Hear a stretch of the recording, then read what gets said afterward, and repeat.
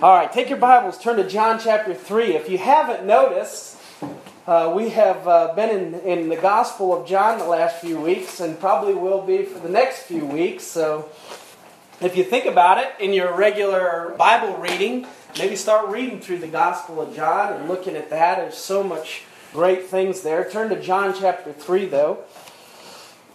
John chapter 3. And in verse 1, the Bible says, "There was a man of the Pharisees named Nicodemus, a ruler of the Jews.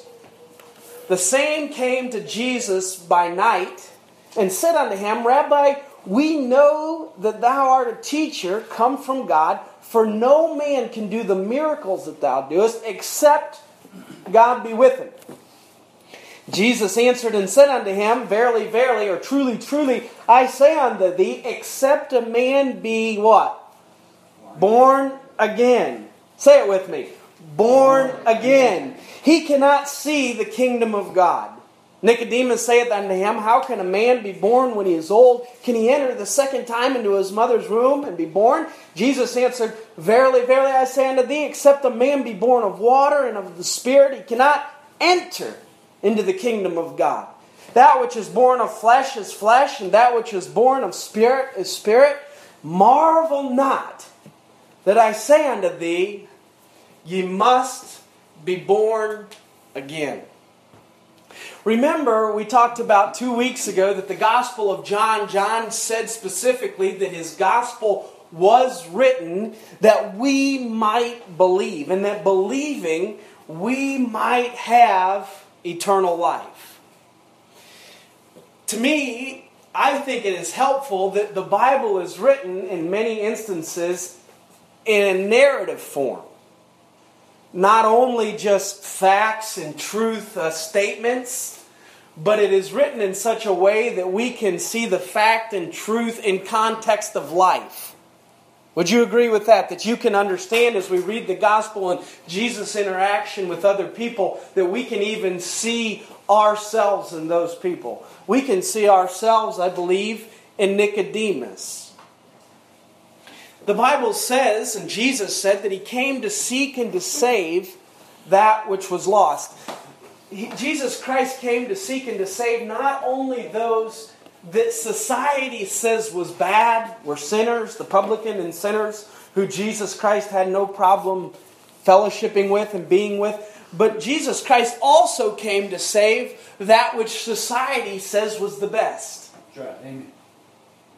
See, everyone needs salvation. Everyone needs to be born again. Everyone needs this redemption that only Jesus Christ can give. Nicodemus, he was a Pharisee. That means that Nicodemus was religious. And not just a little, not just that he dabbled in religion. I wish I could get the point across how religious Nicodemus was. He was the authority in religion. Okay? He was not just a Pharisee, which first century historian Josephus said at that time there was only 6,000 Pharisees.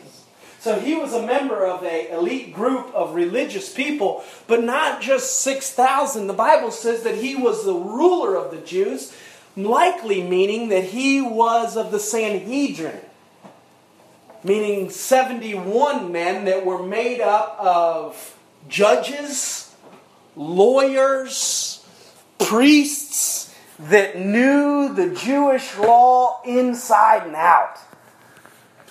So not only was Nicodemus religious, Nicodemus was prestigious in the religion and the law of the Jews. And he comes to Jesus by night, which shows his humility. He comes to Jesus, him being one of these people that the Jewish people would look to understand God, to understand righteousness, to understand all these things. He comes to Jesus and he says this to Jesus. He said, "We know that thou art a teacher come from God." And how did he know those things? How did Nicodemus know that Jesus was a teacher come from God? Because the miracles that Christ did. He said, the miracles that you do, he said, no one could do these unless they've come from God. We talked about that last week, that the miracles that Christ did at the wedding was to show that He was God. Jesus said to him, except a man be born again, he cannot see. You can't even see the kingdom of God, is what He says to Nicodemus. He says in the 2 verses after, you cannot enter the kingdom of God without being born again. When He talks about the kingdom of God, we see in the passages in Luke 17 and verse 20, the Bible says this about the kingdom of God, so that we have an understanding of what Jesus is talking about. He said, and when He was demanded of the Pharisees when the kingdom of God should come, the Pharisees are asking Jesus when it's going to come, He answered and said unto them, the kingdom of God cometh not with observation, neither shall they say, lo here or there, for behold, the kingdom of God is within you. Paul says about the kingdom of God, he said the kingdom of God is not in meat or drink, but righteousness, peace, and joy in the Holy Ghost. The kingdom of God is a spiritual kingdom within the believer, within one that has accepted Jesus Christ. And it's interesting here that this religious ruler comes to Jesus by night inquiring about the kingdom of God. And listen to what Jesus says to him. He doesn't even mention religion. Does it? I mean, He doesn't even mention religion in this. How to see the kingdom of God. How to enter the kingdom of God. Listen, He doesn't. He says that there's basically one key to entering into the kingdom of God and having eternal life. And that is by a new birth. Right. You're born into this, born by a spiritual birth, being born again, not by education, or Nicodemus would have had it.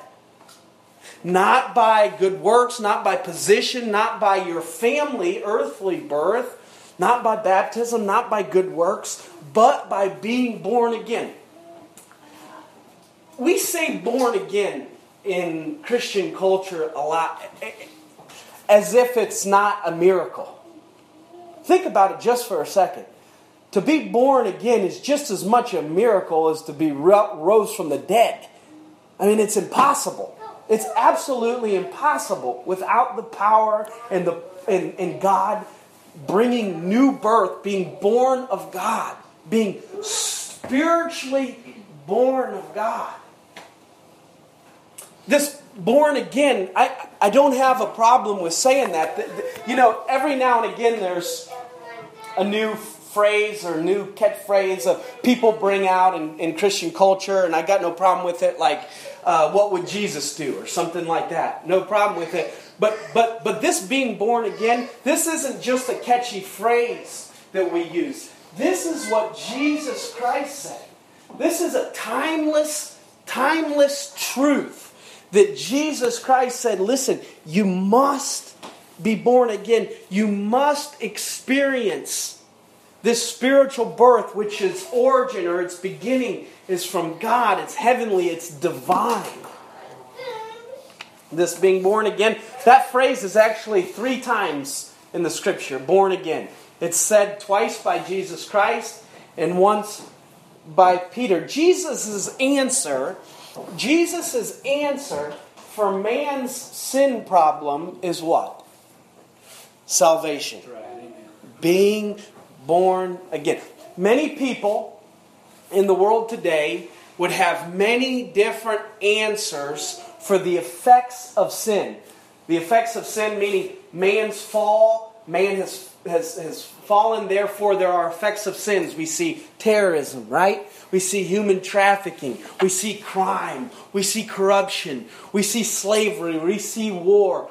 Listen, there's no question that there is a problem, right? There's sin. There's effects of sin. But listen, if we went around to many educated people, many people that have put a lot of thought to this, there would be a lot of different answers on how to solve that problem.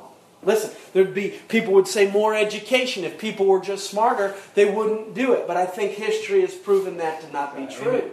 Some of the most educated people in past societies were some of the most brutal and evil. Some say more government, more government. Some say less government, right? Some say more money. Some say, more laws. If we just had enough laws, people would stop doing bad things, right? There's all these different answers on what we would do to stop this problem, this fall of man, this sin problem. But Jesus says this. He says, ye must be born again. Right. He goes right to the heart of it. There is a spiritual birth that is supernatural, that is just a miracle. And we shouldn't say this born again in a nonchalant way. This is absolutely, for every believer in this room and in this world, this is the most significant thing that's ever happened in their life. Right. Amen. That's just, wow. And Jesus just lays it on Nicodemus here. This religious leader. He says, you must be born again, Nicodemus. Look what the Bible says, and we're going to skip around in this passage for a second in John chapter 3. Look what he says in verse 17. He says, for God sent not his Son into the world to condemn the world, but that the world through him might be saved. He said Jesus Christ came into this world to save the world, not to condemn it. Listen, for us as Christians, our calling in this world is not to condemn the world, is it? Our calling is not to condemn the world, but our job as Christians is to point those that are condemned to a Savior. And I don't say that in a condescending way. Those that are condemned. We were all in the same boat, right? Without Jesus Christ, without salvation, we are all condemned. Whether we're a Nicodemus or we're a Zacchaeus, right? Whether we're on either end of the spectrum, we're still in need of Jesus Christ. He says, verse 18, he that believeth on him is not condemned. But he that believeth not is condemned already, because he hath not believed in the name of the only begotten Son of God. And this is the condemnation, that light is come into the world, and men love darkness rather than light. Why? Because their deeds were evil. For every one that doeth evil hateth the light, neither cometh to the light, lest his deeds should be reproved. But he that doeth truth cometh to the light, that his deeds may be made manifest, that they were wrought in God. Jesus says, listen, the evidence of Jesus Christ being the light of the world, coming into the world, we read this already in John chapter 1. And what happened? He came into his own, the Bible says, and what? His own received him not. Listen, the light came into the world, but for whatever reason, men loved darkness rather than light because their deeds are evil. For whatever reason, so many don't want the light, don't want to come to the light. That's what Jesus explained in Matthew chapter 7. He said this, enter ye at the strait gate. For wide is the gate, and broad is the way that leadeth to destruction. And many there be which go in thereat.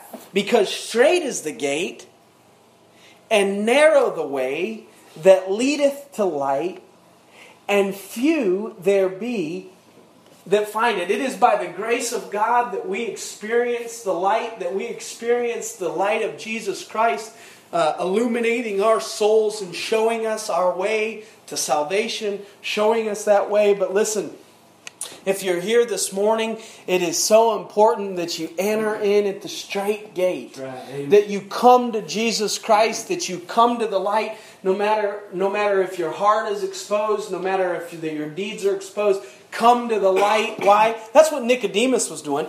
It's interesting that this is the conversation that Jesus is having, talking about men love darkness rather than light because their deeds are evil and that they come to the light. That's what Nicodemus was doing. Think about it. Nicodemus had come to Jesus at night. Now, you can only assume that the reason why he came to Jesus at night is because he didn't want to be seen. Right? He didn't want to be seen with Jesus, although later in John, multiple places, John talks about Nicodemus, and it seems, though, that Nicodemus did become a believer. The Bible tells us later that it was Nicodemus and Joseph of Arimathea that went and got the body of Jesus Christ and put the myrrh and put the aloe and put them in that new sepulcher. And so we find Nicodemus as one of those that did believe on Christ. But you know what Nicodemus had to overcome in order to believe on Christ? He had to overcome the peer pressure of the other Pharisees. The Bible says in John chapter 12, in verse 42 and 43, the Bible says, "Nevertheless, among the chief rulers also many believed on him. But because of the Pharisees, they did not confess him." Isn't that interesting? They believed. Isn't that what Nicodemus said? "Hey, we know that thou art a teacher come from God." Hey, there's some of us, we understand that you're of God, that you are who you say you are. It says, "Lest they should be put out of the synagogue. For they loved," this is what the Bible says about the Pharisees, "for they loved the praise of men more than the praise of God." Think about that. They loved their position. They loved their power. They loved people looking at them and saying, "Oh, you have all this knowledge. You have all this power." They loved that more than they loved coming to the light. More than they loved. Listen, we as followers of Jesus Christ, we here this morning, you know what we should say in our heart?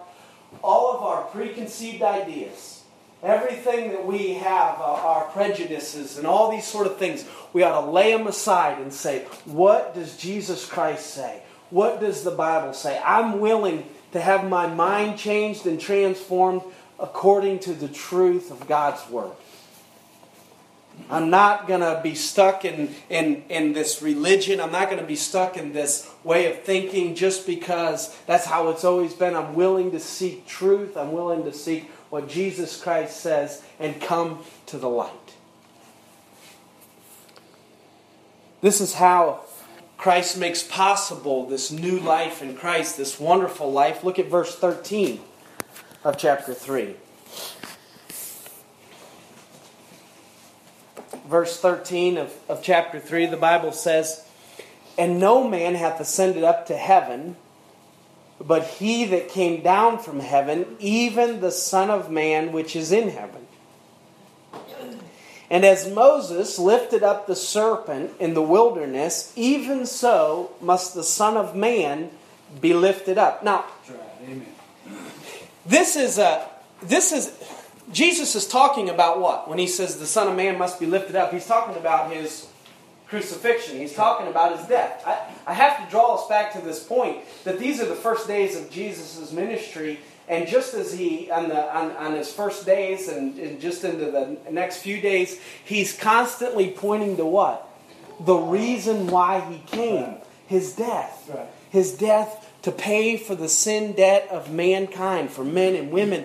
He says, listen, the Son of Man must be lifted up, even as Moses lifted up the serpent in the wilderness. This is an example that Nicodemus would have understood pretty well.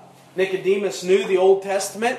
Nicodemus knew the law of Moses and knew all the stories of the history of Israel. And when Jesus said, listen, the Son of Man must be lifted up, just as the serpent was lifted up in the wilderness, what was the reason for the serpent being lifted up in the wilderness? The children of Israel, they were getting bitten by the serpents, they were diseased, they were dying, and what happened? When the brazen serpent was lifted up and they were to look on that brazen serpent, they were healed, right? They were made clean. And so Jesus is telling Nicodemus, look, Jesus Christ came to be raised up like that brazen serpent, that when you look to Christ, that when you look to Him and receive the gospel of the Lord Jesus Christ, this is the remedy for man's sin. This is the way to be set free. This is the way to have eternal life. Verse 15, he says, that whosoever believeth in Him should not perish, but have eternal life. Verse 16, probably one of the most common known verses by folks, and it's such a good one to know. For God so loved the world that He gave His only begotten Son, that whosoever believeth in Him should not perish, but have everlasting life.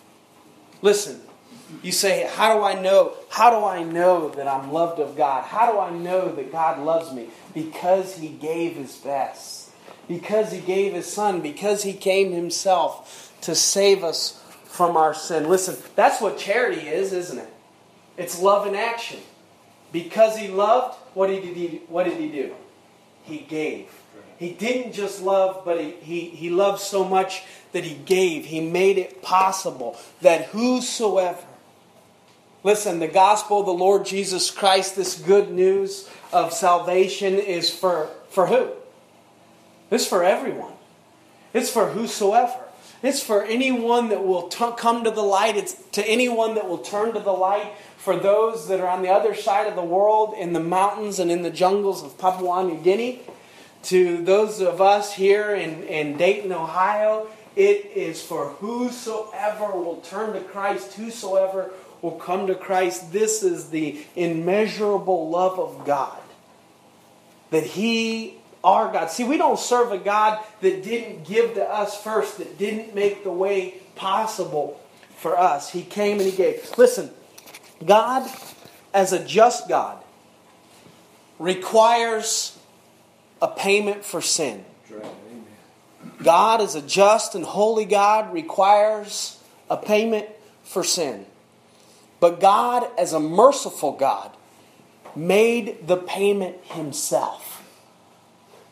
So He requires a payment. This blood sacrifice, as we see through the Old Testament, He requires a payment because He's just and holy for sin. But then He says, but they can't make it themselves. So out of His mercy and His love toward us, He came and made the payment for us. Yeah, thank you. Look with me now at the last verse of chapter 3. He says in verse 36, He that believeth on the Son hath everlasting life. And he that believeth not on the Son shall not see life, but the wrath of God abideth on him. The most important question that we could ask ourselves this morning is, have we been saved? Have we been born again? Listen, Nicodemus is a religious man. He truly believed in God. Would you agree? He believed that there was a God. He believed that there was a God that existed. But Jesus said, hey, there's more than just believing that there is a God. There's more than just believing that God exists. There is a spiritual birth that must take place by accepting the gospel of the Lord Jesus Christ, by being born again.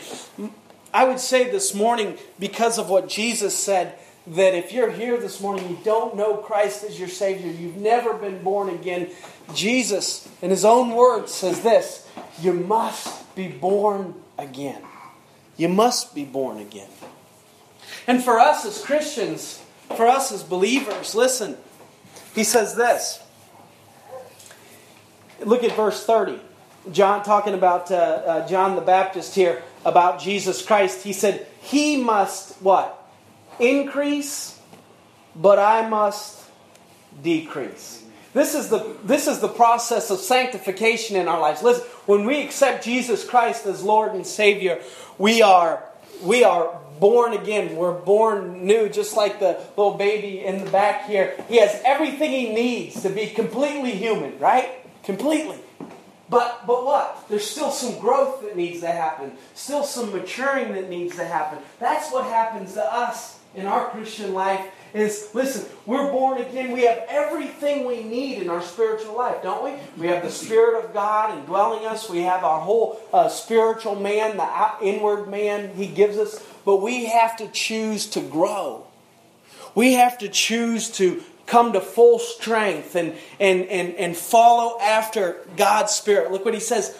He must increase and we must decrease. This is the sign of spiritual maturity in our life. Are we willing to set ourselves aside? Are we willing to set some of our own desires aside and seek after the Lord? You know what we all understand? is truly we cannot satisfy ourselves in it of ourselves. And truly we are more satisfied and have more purpose in life as we put God first. We put Him first in our lives. We put His will in our life first over our own. Let me ask you this question as we go into this new week. As Christians, as followers of Christ, with this new life that He's given us, this wonderful life that He's given us through salvation, being born again. Do we seek after Him? Do we desire after Him the sincere milk of the Word that we may grow thereby? This next week, are we willing to put Christ first and allow Him to increase in our lives? And allow our will and our plans and our desires to decrease in our life? Are we willing to do that?